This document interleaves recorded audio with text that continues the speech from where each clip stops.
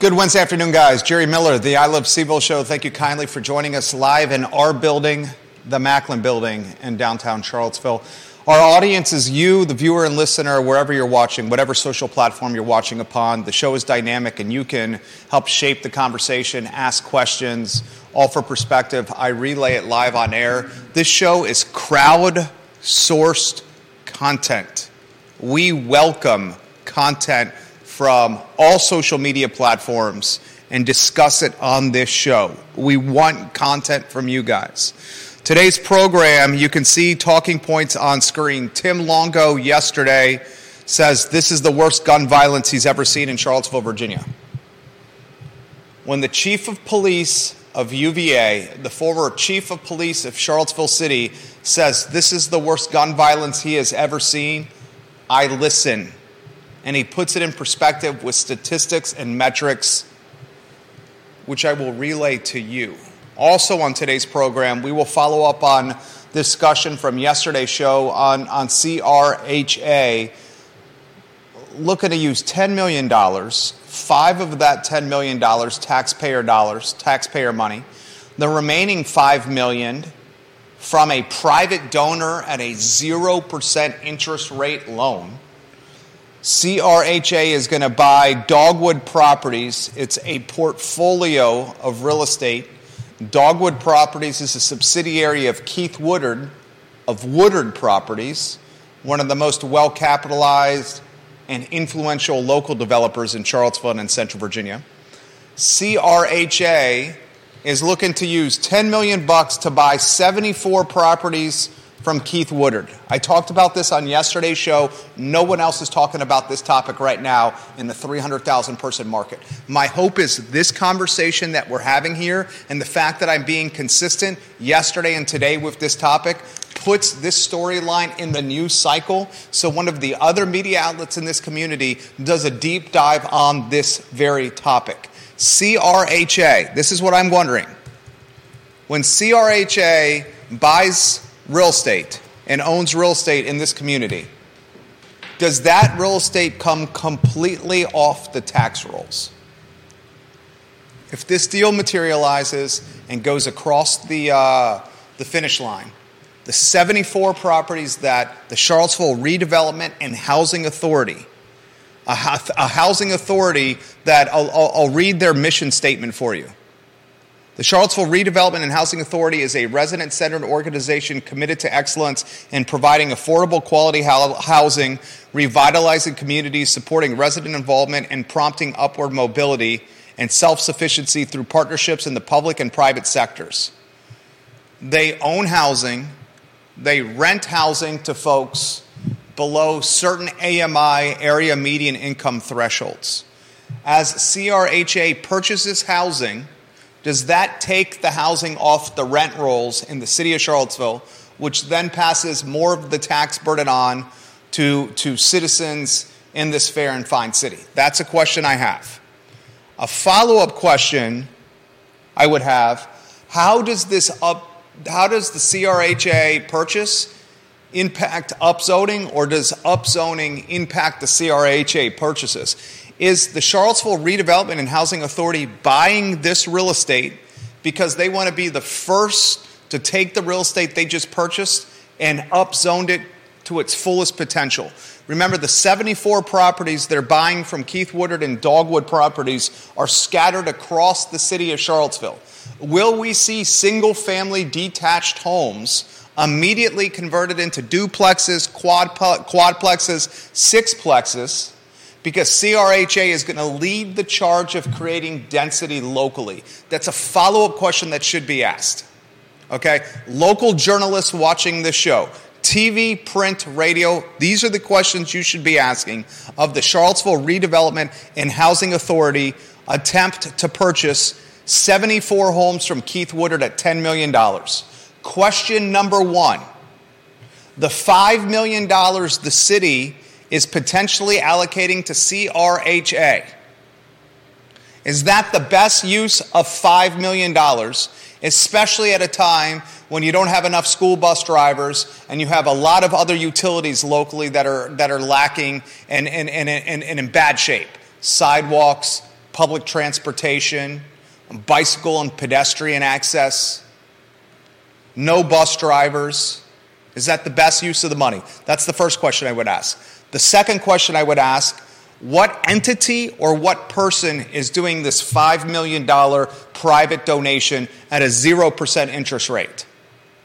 The third question I would ask, is it a developer that's giving CRHA potentially $5 million at a 0% interest rate alone? Is it a developer that's doing this? The next question I would ask, if it is in fact the developer that's doing this, like I personally am hearing, is that developer expecting any kind of kickback or something in return? For example, if this is riverbed development, and that's the word, if this is riverbed development giving CRHA $5 billion at a 0% interest rate, how does this impact what is expected of local government, say, for example, in Riverbend Development's Kmart development location? Is this the type of deal where I'm giving you $5 million at a 0% interest rate, you're going to work with me at the Kmart location? Michael Payne is already lobbying in his re-election efforts, the counselor. He's already lobbying or platforming or campaigning that this should be housing at Kmart. Riverbend is saying it's going to be strictly commercial. The economics don't work for housing. So that's a question I want to know. I also want to know, just the 74 properties, do they come off the tax rolls? And I want to know what CRHA's plan is with the 74 properties from an upzoning standpoint. Will these be some of the first properties that we see transform into added density? That's the journalism that I want to hear. I want to read. Those are the questions that need answers. We'll talk about it on today's show. We'll talk Allison Spillman running for Albemarle County School Board, the at-large sheet. She's going to challenge Dr. Meg Bryce. I'm going to take a deep dive into this election, into this competitive race. It's now competitive. Previously, there was one candidate, Dr. Bryce. Now there are two candidates. So now we have a competition. Previously, we did not. I want to put the screenshot on from yesterday from Brandon Lloyd, if we could. Brandon Lloyd's screenshot. I didn't get to this yesterday. We ran out of time. Brandon Lloyd, a former newspaper writer at the Daily Progress, now a small business owner, but still very active on social media when it comes to UVA. It's on screen. Shedrick is transferred. Caffaro is not coming back.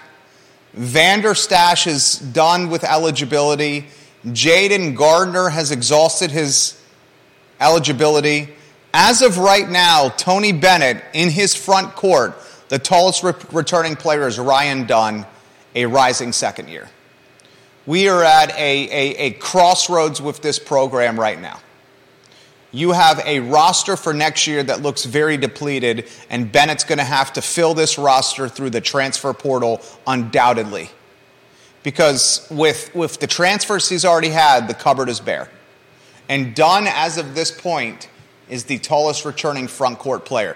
But still, in Tony Bennett we trust, and I sincerely mean that.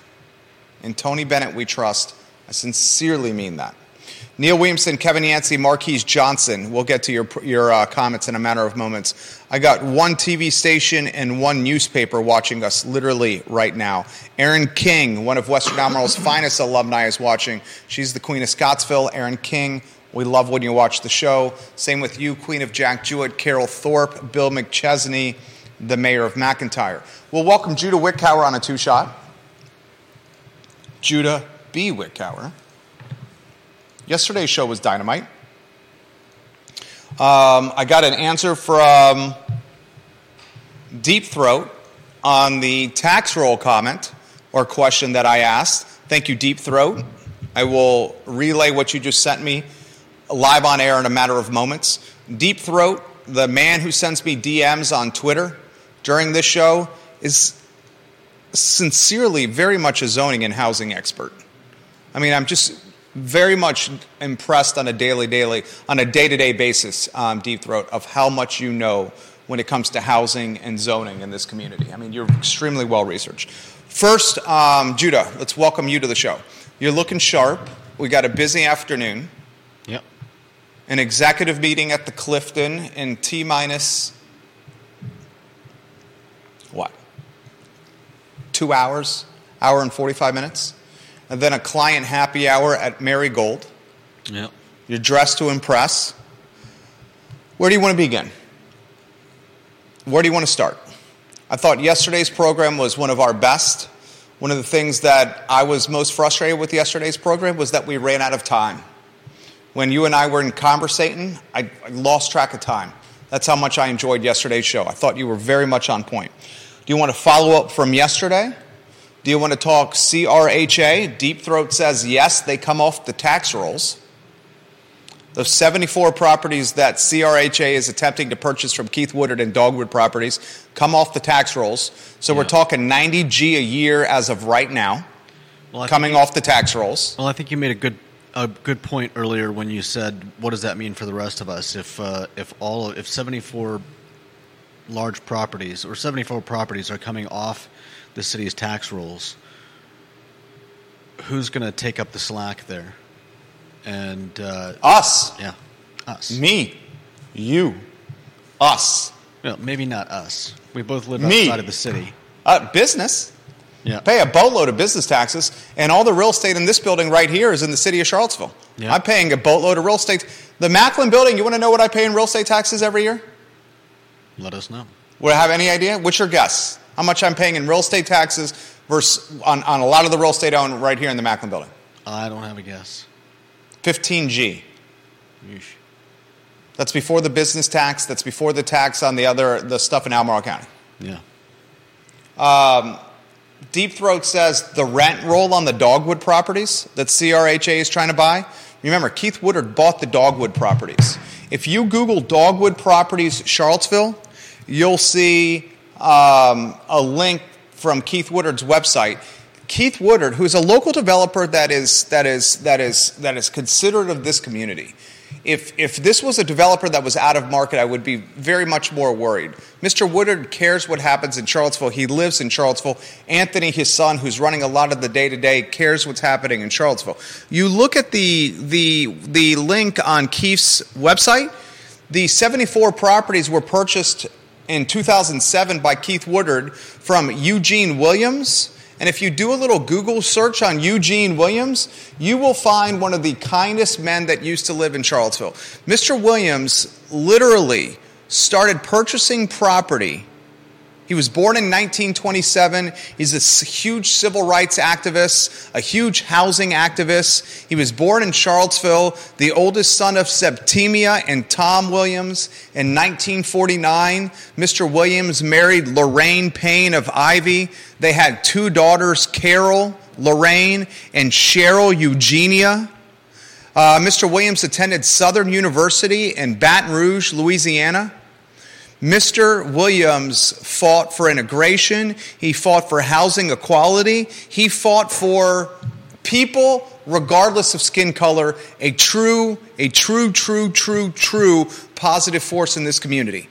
He started piecemealing together a portfolio of real estate, a lot of it in the 10th and Page neighborhood, where he would buy these properties, he'd rehab them, he'd fix them up, and he'd give others an opportunity to live there at price points or rents that were not always market. So you're talking a guy that was a businessman, but he was a social entrepreneur, a conscious capitalist, someone who's concerned of his footprint. That's what I like to see more of in Charlottesville. Eugene Williams embodies what Judah Wickower would like to see in Charlottesville. Okay? This property, this portfolio properties, Dogwood Properties, was purchased by Mr. Woodard. And why Mr. Woodard purchased these 74 homes from Mr. Williams was because Mr. Woodard was better capitalized. Because of the money, his economies of scale, he had employees, he had team. He's a massive company here. Because of that infrastructure, he was able to rehabilitate these 74 properties at a greater clip and frequency. Okay? So Woodard trying to make something happen in Fifeville at the old IGA and Kim's Market location. Is he selling these 74 properties to CRHA for a little scratch my back, I scratch your back, you scratch my back with IGA Kim's Market? I'd love to know. I think we should be asking that question. Lloyd Sanook and Michael Payne on Friday's show, Real Talk with Keith Smith. I'll bring this up with them. Mark your calendars now. This is an interesting statistic from Deep Throat. The Dogwood Properties portfolio, the rent roll is $900,000 annually. So Keith owns these 74 properties, 74. Yeah. The rent he collects every year from these 74, $900,000. He's selling these 74 for $10 million. As Deep Throat said, and as I responded, it seems the $10 million seems low. When you have a rent roll of $900,000 and the asking price or the agreed upon price is $10 million, that's low. Yeah. That's why I think there's some kind of bone being thrown here. Mm-hmm. $5 million interest-free loan by an anonymous party. Woodard, who's a shrewd businessman, unloading a portfolio of properties at $10 million, where the cap rate would suggest the price point should be much higher. It's got the businessman in me, the antennas flicking. No doubt. Going off. Comments are coming in fast and furious. I want to get to the one from Neil. Neil Williamson, watching the program. He's the president of the Free Enterprise Forum. He's a friend of the program. He's a very knowledgeable guy. Neil Williamson, I think you would very much enjoy Deep Throat and some of the stuff he has to say. I very much think you would. Neil has called housing affordability a community endeavor. It is a community endeavor. 100% agree with that comment right there. If affordable housing is a community goal, the community should have skin in the game. That would be in response to 74 properties coming off the tax roll, 90 G's less to operate with city, other taxpayers, homeowners, business owners, commercial real estate owners picking up the burden. Your thoughts? I'd like to hear Neil's expanded thoughts on that statement. Me too. I think he basically means if you truly want housing affordability, it's going to affect your bottom line too, Judah. Yeah. That's what he's saying. It's going to affect your bottom line too, Jerry. That's a fair point. That's what he's saying. But, and I'm not saying there's anything wrong with that. From the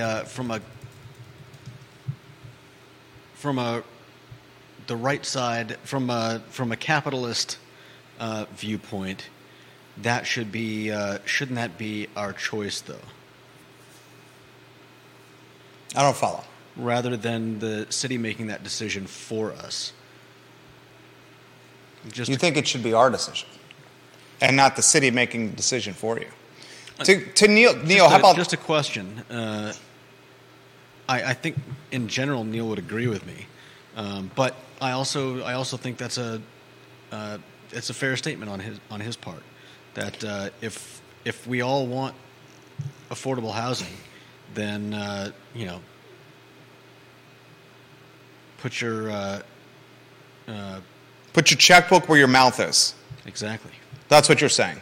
Yeah. John Blair confirms CRHA properties are tax exempt pursuant to Article X, Section 6 of the Constitution of Virginia. CRHA properties are tax exempt pursuant to Article X, Section 6 of the Constitution of Virginia, from John Blair on LinkedIn. Multiple folks confirming they are removed from the tax rolls. That's a storyline that should be identified. Yeah. Right? Especially if they're using taxpayer money to buy them. That's exactly what's happening. Do you see why I'm trying to highlight this? And then charging us more in taxes to subsidize the purchase. Cover the loss. Utilizing taxpayer dollars. Well, then to cover the lost taxes. There you go. Do you see the conundrum? They get us twice. Explain. I see it. Explain. Well, so these are the topics we should be talking about. Go. If Charlottesville is buying something, then it's not so much Charlottesville as the people that live in Charlottesville that are paying for it. And if those properties are then taken off the tax rolls, how they make up that lost tax income is by taxing us again. So we're paying for it twice. $5 million of the $10 million is coming from taxpayer dollars and the CIP. Mm-hmm. We're paying for half of this. The 74 properties are then taken off the rolls. We lose 90 G's a year that could go to city initiatives. Except we're not going to lose it because they'll get it somewhere else. Us. Yeah. It's from us. It's a 10.2 square mile city with little development. They're not going up yet. We're capped from who else can come because there's no other room to grow in a landlocked city. Yeah. They're getting it from us.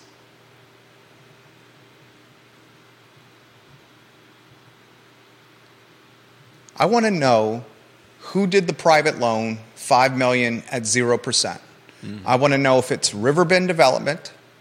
I want to know if there's any scratch my back, I scratch your back for that Kmart site that's in the news right now. I want to know CRHA's plans with this 74-unit portfolio from an upzoning standpoint. Will these units be some of the first that go to maximum density potential?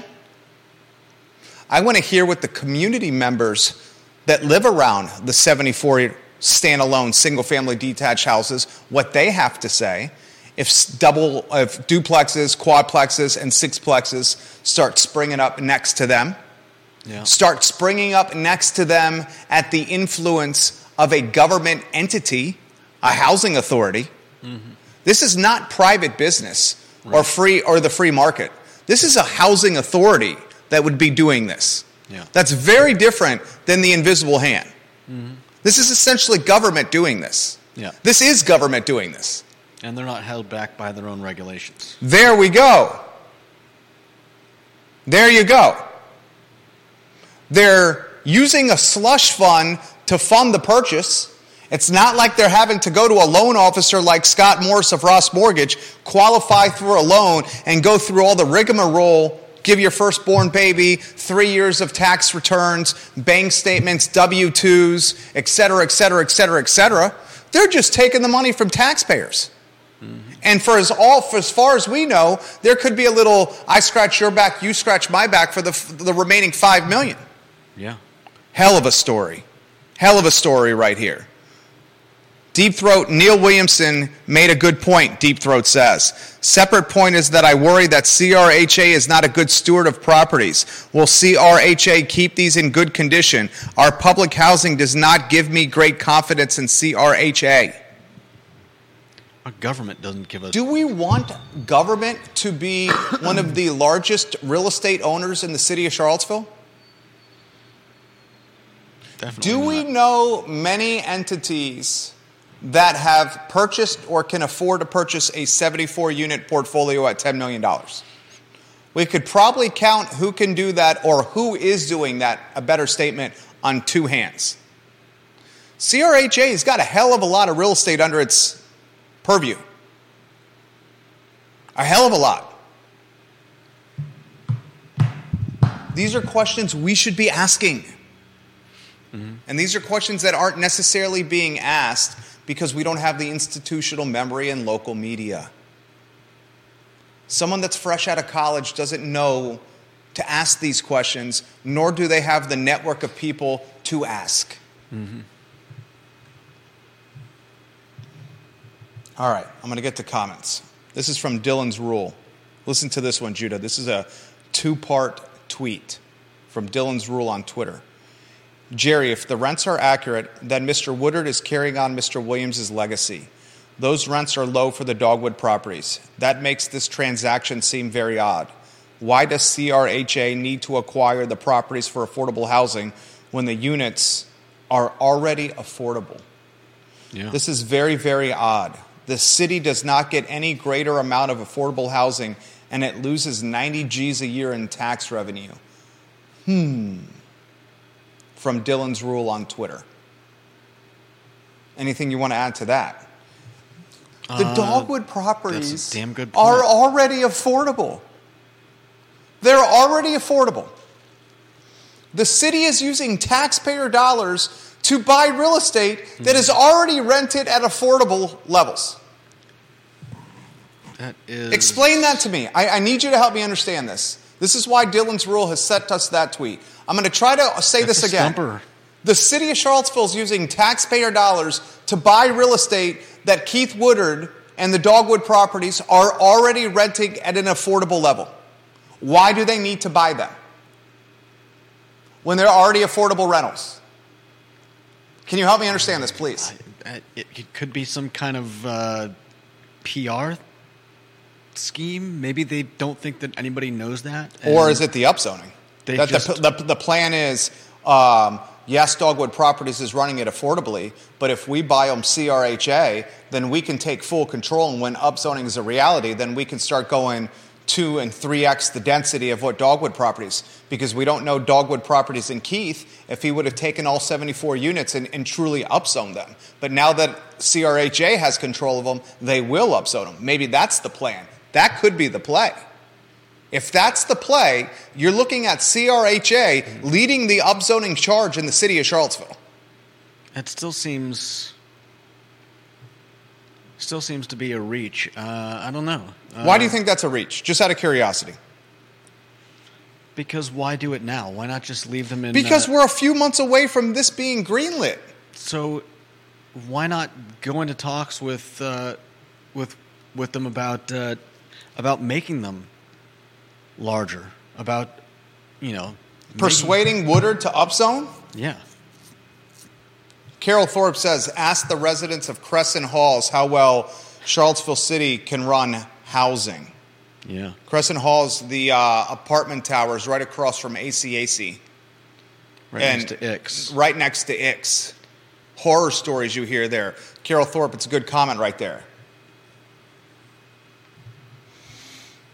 Oh, Marquise, I don't mind reading your comments.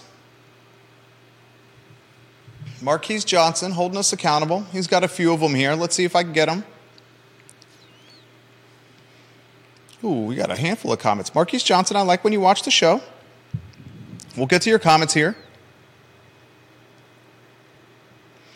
He thinks that that we are in favor of whitewashing the city. How so? I'd like to know how so as well, Marquise Johnson. Offer me a little more clarity here. And I'm happy to read your comments live on air. Happy to do it. Ask questions, media. Ask questions, TV and print.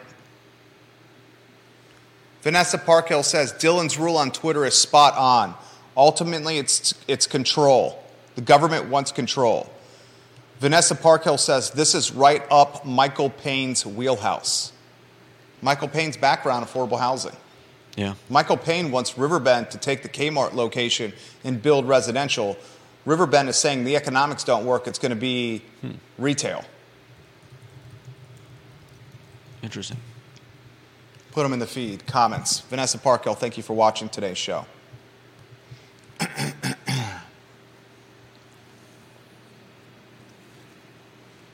Bill McChesney, I've heard of a similar slush fund, sir. I see the slush fund comment. I've heard of a similar slush fund. Bill McChesney. Friday is Marquise Johnson's 38th birthday. Happy 38th birthday. Oh, happy birthday. Very grateful for your viewership of today's show. All right. Longo. How about this stat from Longo? Are you ready for this? Longo's the chief of police of UVA. He's the former police chief of Charlottesville.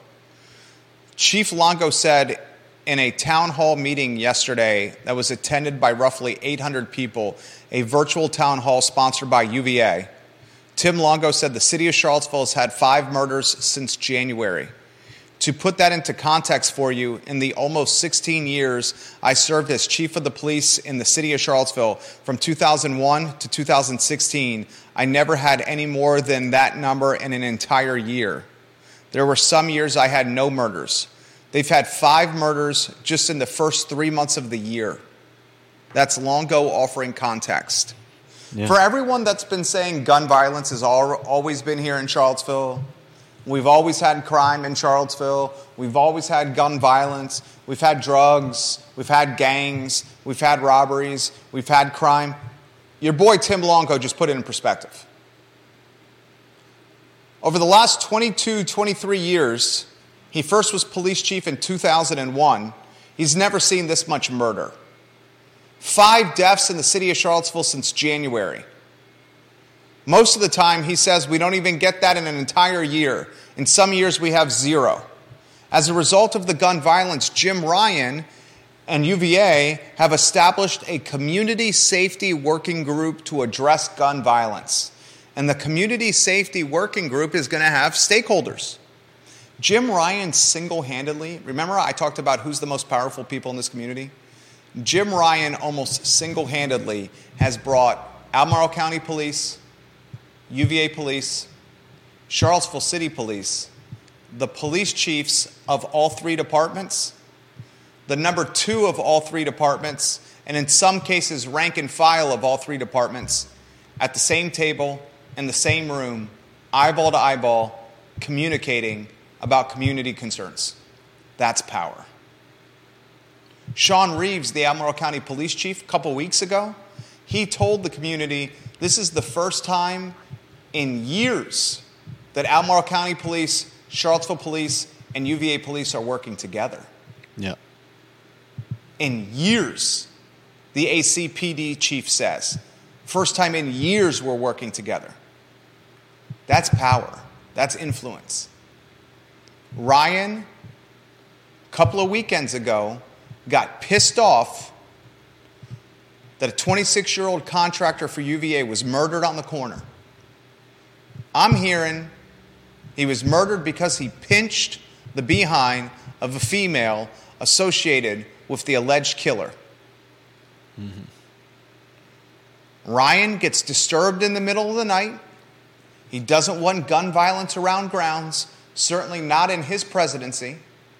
He issues a late night, early morning statement and says, I will fix this. We will fix this. And the dude is doing it. That's power.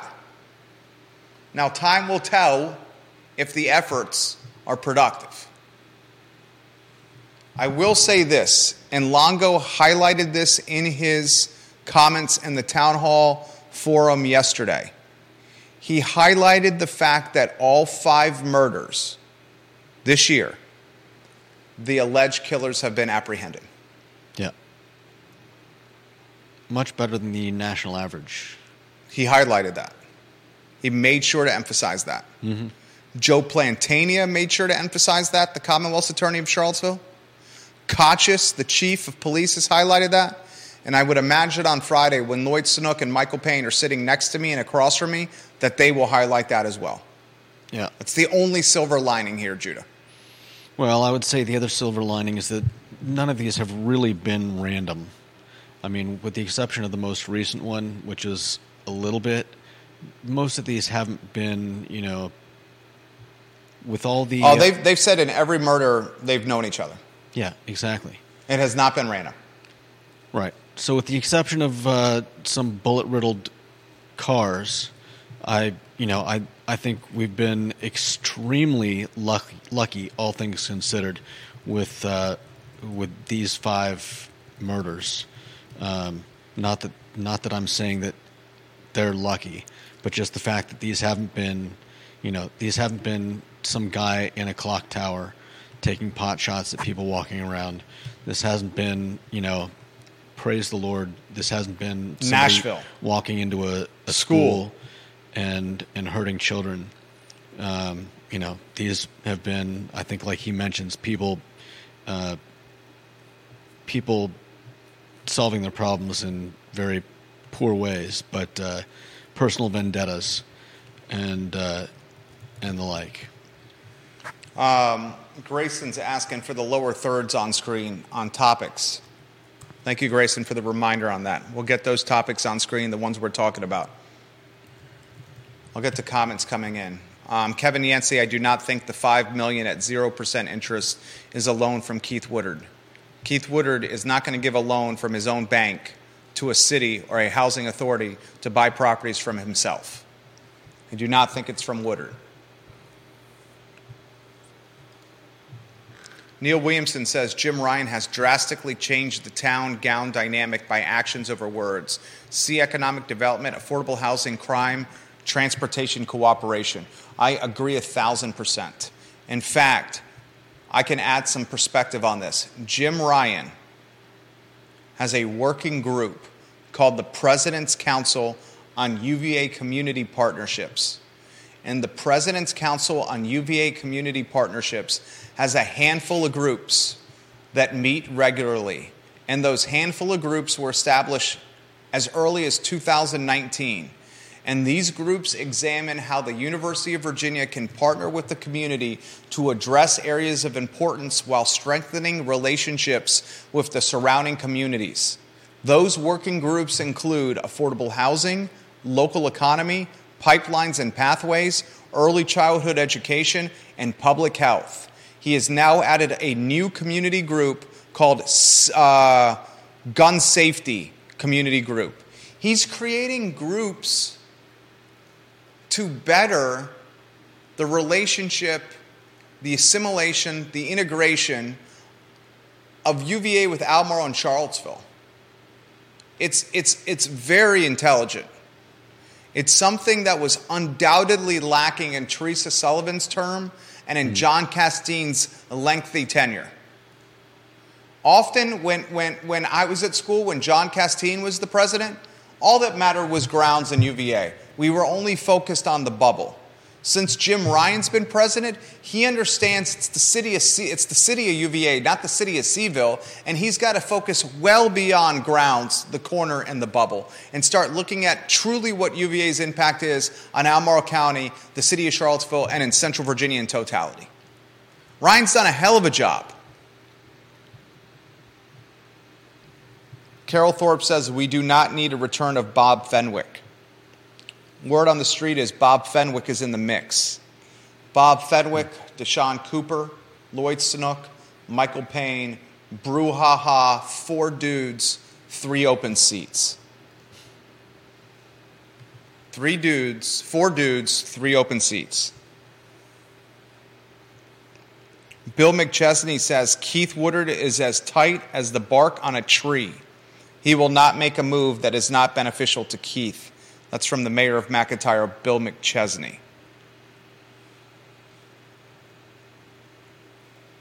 He says, when Woodard purchased the properties from Eugene Williams, he did raise the rents and the price points. They took all of 10th and Page and gentrified the neighborhood. He whitewashed the neighborhood. That's what he means. Marquise Johnson, we appreciate your comments on today's show. And happy early 38th birthday, sir. All right, I want to get to the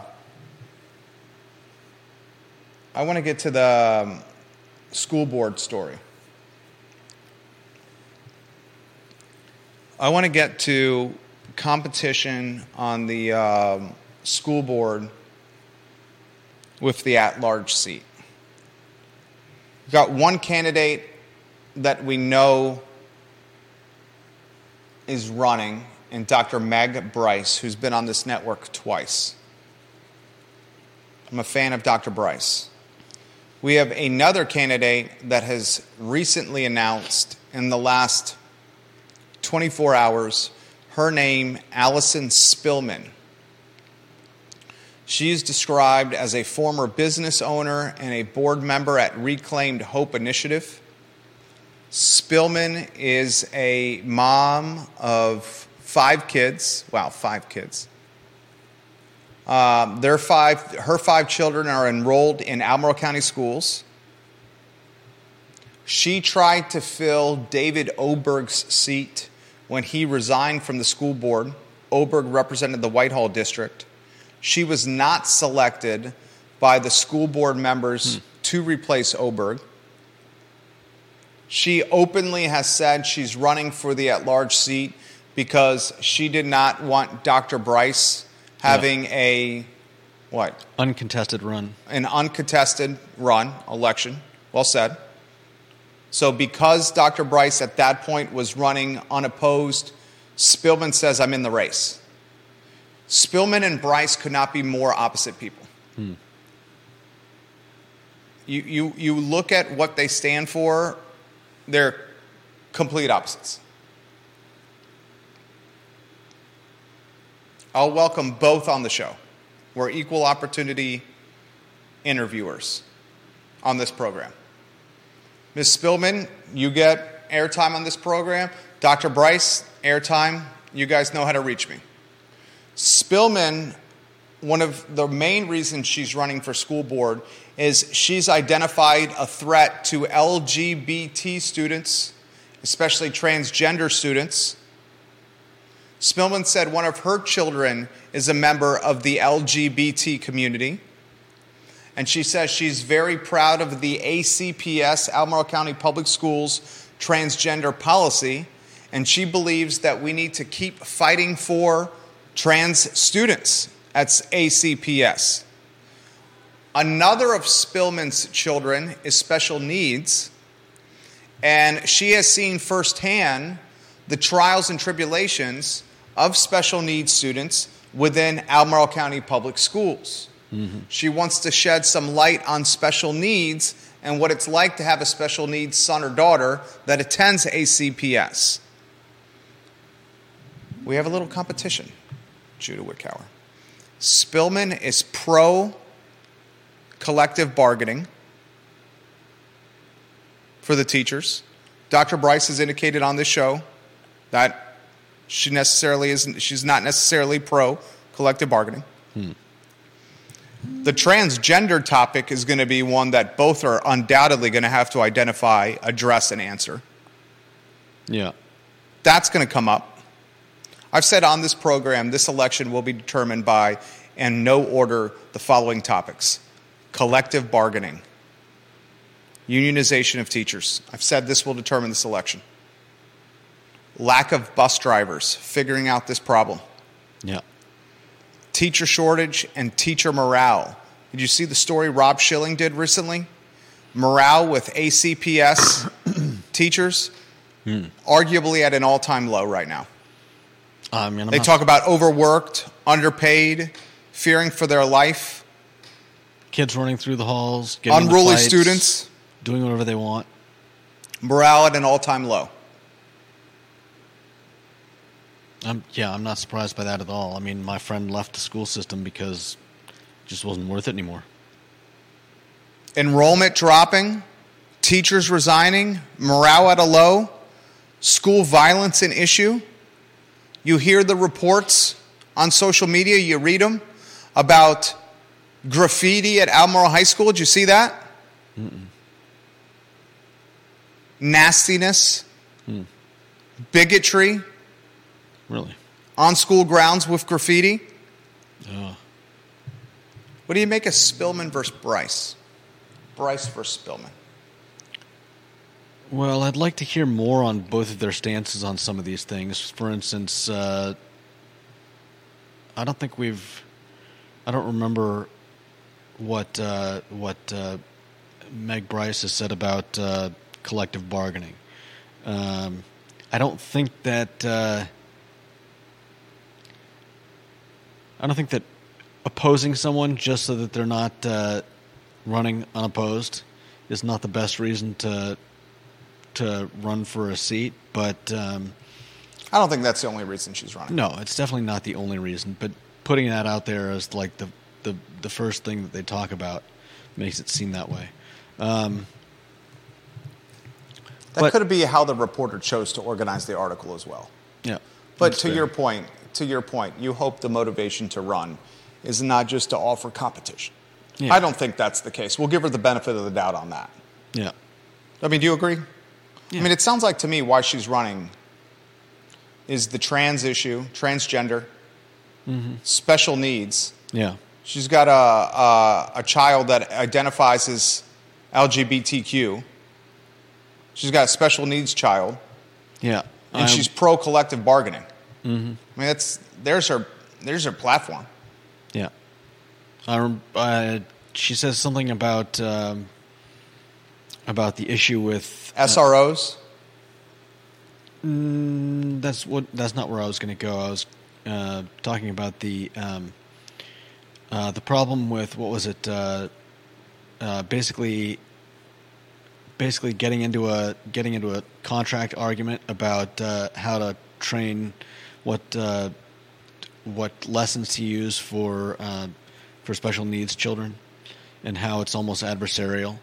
Like the school is. Yeah, I found that fascinating. Is trying to basically trying to bargain as little time and energy and money as possible, which in a way makes sense, but come on, these are the people that are supposed to be looking out for our kids. You mean negotiate? Yeah. She alluded to ACPS doing the bare minimum when it comes to special needs. Yeah. She further alluded that ACPS is not really set up for special needs student education, and that you have to be a true, aggressive, persistent advocate of your special needs child if your special needs child is going to get the kind of education that's going to meet expectations. Right. She spoke to the fact that you almost had to be a watchdog if your child was special needs when it comes to ACPS. And I believe one of our viewers could probably give us a good picture of that as well. Who's that? You don't have to call out names if you don't feel comfortable. Oh, I think it's Lisa Costello. Yeah, I think you're right. And she's routinely shared perspective on this. Lisa, I'm curious if you want to offer any perspective on this. We'll relay it live on air. This is the at-large seat for the Albemarle County School Board, and how this race goes. Whether it's Dr. Bryce, who leans right, Yeah.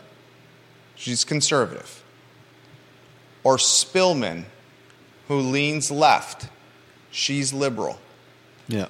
This race will be a barometer of the political climate of Albemarle and Charlottesville. You have two candidates that are polar opposites. Polar opposites. Yeah. And we've talked on the show how the Commonwealth has gone, and Central Virginia, and has been much more purple of late. Yeah. Governor's race is a good example. Very much a blue state for years past, now very purple. The Bryce-Spillman race will offer insight onto the political leanings of this county. No doubt. Time will tell. I'm glad to see this race is going. Carol Thorpe says, I can concur with Spillman's point about needing to be a watchdog for special needs kids. Carol Thorpe, thank you for thank you for leaving this comment. We have a lot of appreciation for you, Queen of Jack Jewett. I'm going to respond to her. I mentioned this live on air. Thank you for watching today. All right, let's go to Twitter. This comment's coming at Albert Graves. Thank you for sharing the show. We're grateful. We appreciate your support. Thank you kindly to CVille Matters for watching the show. Ginny Who. This is from Grayson. Jerry, I legitimately get my news every day from you and Judah. I passed along the I Love CVille show to my wife and her coworkers, and they are now routinely watching you guys on their lunch break or in replay mode in the afternoon. Please continue offering perspective for this community that is fair, honest, and unafraid. You are backed and watched by many of us here in town. Thank you. I'm going to give him some props, say thank you. I think so. I say thank you. Yeah, we're grateful. We don't take that lightly. No. I don't. I know you don't. Definitely not. I mean, some of the conversations we've had before and after the show, you definitely don't take this lightly. Yeah. I mean, you understand what's at stake here and stuff living on the internet forever. Yeah. Oh, should we have a debate? Remember the Malik Steve Harvey debate we had here? Vaguely. We also had a debate with Carl Brown, with Brian Pinkston, and Juan Diego Wade, which me and Kathy Galvin hosted on this network. And we had a live debate between Michael Payne and Lloyd Snook on this network. We got to rotate the lower thirds, two on screen, they're saying. What are we on? Should we have a debate for Spillman Bryce? I'm happy to host. We can also host a debate for the council races. I mean, just an opportunity for folks to get to know everyone. Yeah, that'll be good. Carol Thorpe said she advocated for her son Matthew for 15 years at Albemarle County Public Schools. Yeah. That can't be easy. Who do you think is going to win that race, Bryce or Spillman? If it was in Charlottesville, I'd put my money on Spillman. Albemarle County, I'm less certain. Ginny Hu says, I love a well-run debate. Ginny Hu, we may do that. Does the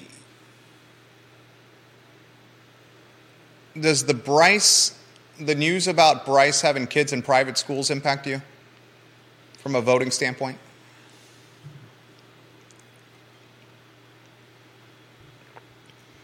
Not really. Walk me through that. Matt Daring is saying on the show that it should have an impact. That it should? Yeah, that her kids are in private schools. I haven't answered, but I want to hear your answer first. I mean, you know me. I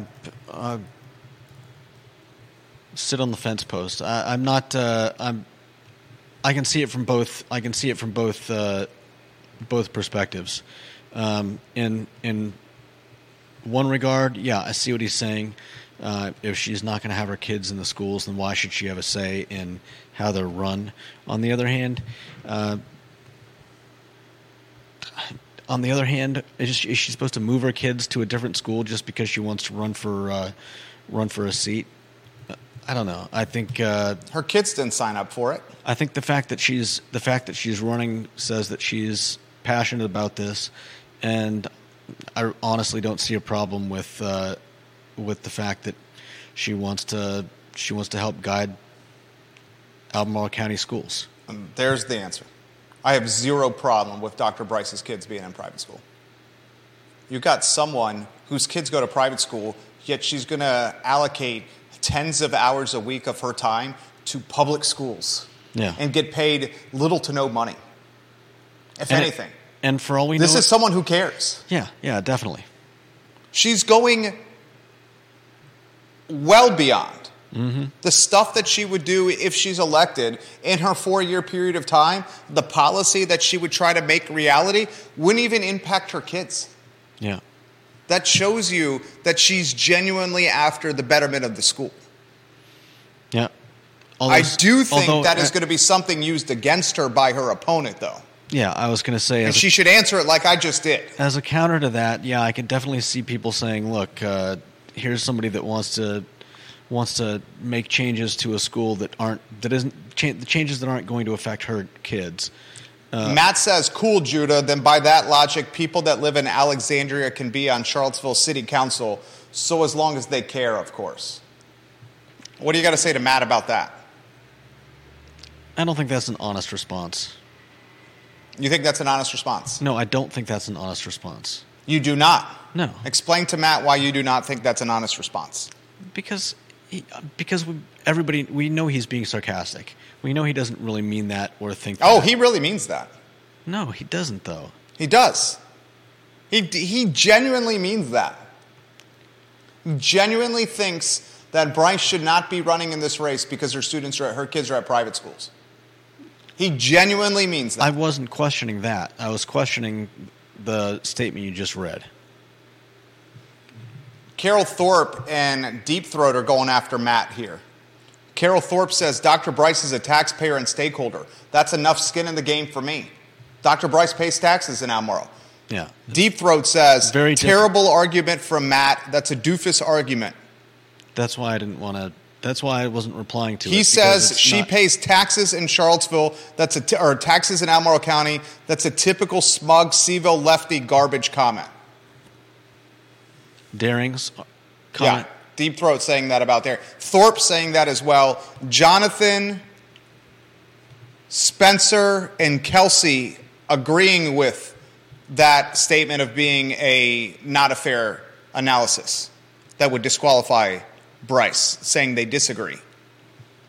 Finish your thought. That's why I chose not to answer. It's his response is not an honest response. It's elicited to it's given to elicit a particular answer from us, and I get what he's saying, but it's not a fair statement. It's not fair to Meg Bryce, and it's not fair to ask that question of us. Albert Graves says, I admire anyone who doesn't have to send their kids to public schools. Albert Graves, or your AG. Ginny Who on Twitter, we often have this conversation in the homeschool community. Whenever a homeschool parent wants to run, they are told they should not run because their children are not in the system. Maybe those people should put on their listening ears to hear why we want the system fixed and what we would do to fix it. So that they can send their kids back there. Yeah. I mean, it's... Meg said on the show when she came on the program, they moved to their house for the elementary school that their house was feeding into, and it was extremely brutally difficult for her to remove her kids from Murray and put them in private school. But she did it because she didn't like how COVID was playing out. Mm-hmm. She said it was incredibly difficult for her to move them. Yeah. And from the school. I don't know if this is a factor of time or place or what, but I was in the opposite situation in school because I was going to a private school. My first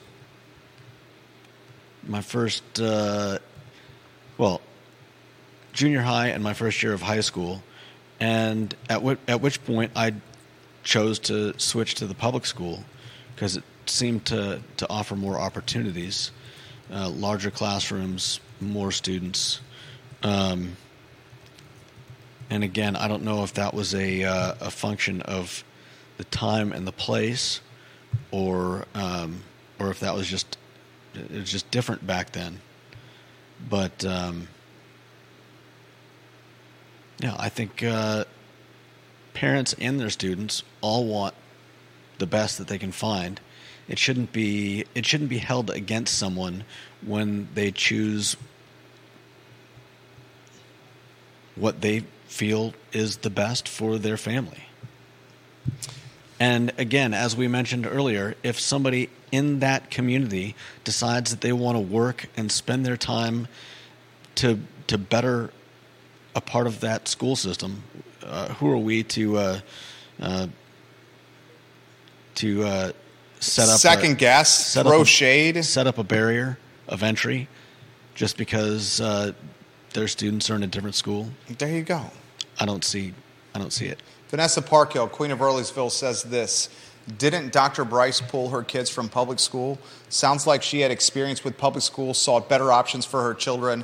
Now she is choosing to bring what she's learned to the board to benefit all area public school students. There you go.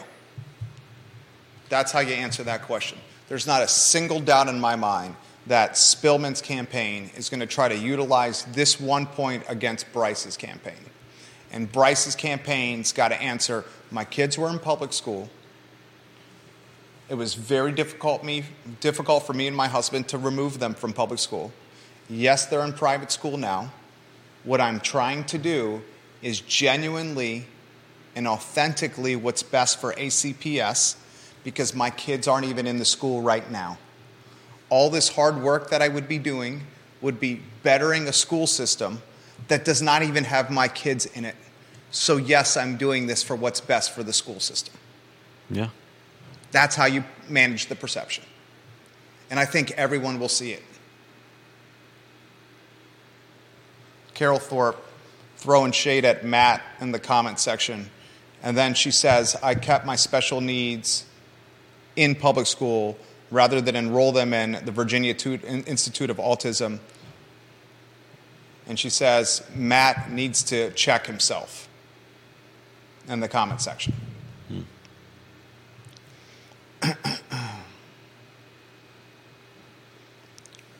It's going to be a good little race. Hopefully. I'm glad we got competition. Well, I hope we get them on here so we can either singly or together This is what I'm going to do. I agree with 100% with what you said. I'm going to send her a friend request right now. I already got the friend connection made with Dr. Bryce. I thought she was quite impressive on the show the 2 times she came on. Did you not? Yeah, I wasn't here. I believe I wasn't here for one of them, but yeah, I liked what she had to say. She's well spoken. I firmly believe that she has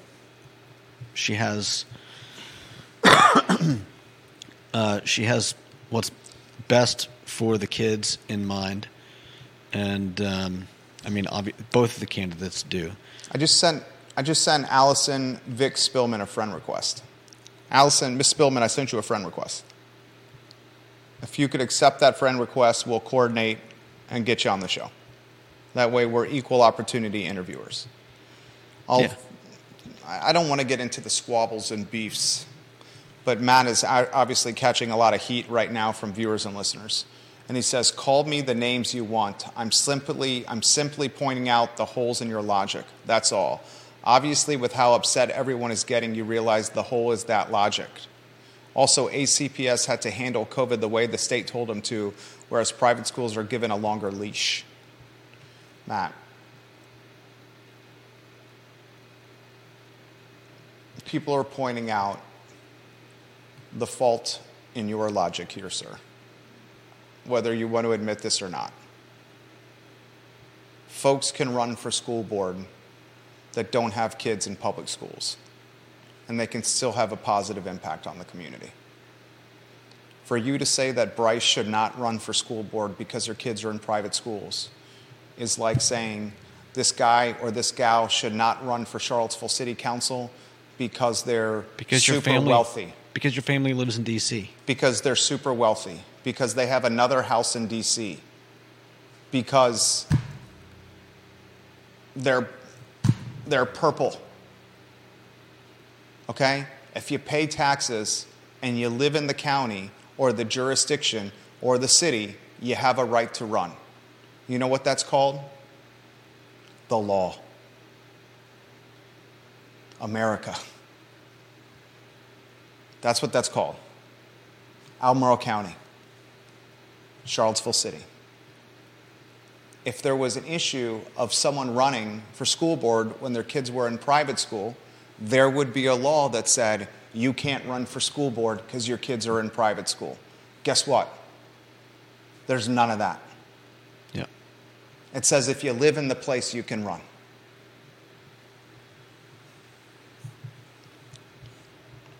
Oof. All right, that's the show. We got to be at the Clifton in 50 minutes.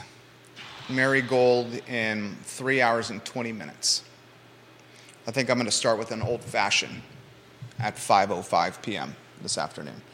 Thoughts, ideas, perspective, anything we did not cover that you would like to relay to the viewers and listeners of this fine and fair talk show? The show is yours. You can go in any direction you want. I think we did not have a trivia question today.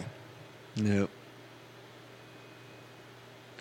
I think we covered most of it pretty well. I would say, guys, give Matt a break. We're all allowed our opinions, and Matt's allowed his opinion. What? Matt's allowed his opinion. That's what I said. We're Yeah. all. He said you can call me all the names. I haven't read all the comments, so I don't know if people are really calling him names. But They are. okay. So I would say lighten up a little bit. We are all allowed our opinions, and every one of you watching helps make us better by sharing your opinions. Because without opinions that we disagree with, we'd all just be in an echo chamber, and that's something that I cannot abide. Yeah. There you go. I have no problem with folks disagreeing, hearing different opinions. All I'm trying to say is this is the law. So this doesn't apply to opinion. If you live in Albemarle and you're a taxpayer, you can run. Yeah. That's the law. Right. This isn't about opinion, right? It's the law. Yeah. Voters are given the opportunity to choose, Neil Williamson says. It comes up to who you vote for. That race right there between clearly a liberal and clearly a conservative is going to be a benchmark or barometer for the political mood, the political climate in Albemarle County. To some extent, yeah. I cannot think of another race. Can you think of another race in Albemarle County that's going to be potentially more competitive than that one? Not from either side of the aisle like the way this one is. No. That's the one. All right, that's the show. Judah Wickhauer's the director of this fine and fair talk show. My name is Jerry Miller. I will close by saying this. It's long-form content. It's very difficult for the content to be taken out of context, and it's long-form. We have questions and topics and conversations that occasionally are in the category of awkward or uncomfortable. But we need to have those conversations because that's how you make the community better. Judah Wickhauer, Jerry Miller, the I Love CVille show on a glorious Wednesday afternoon. So long, my friends.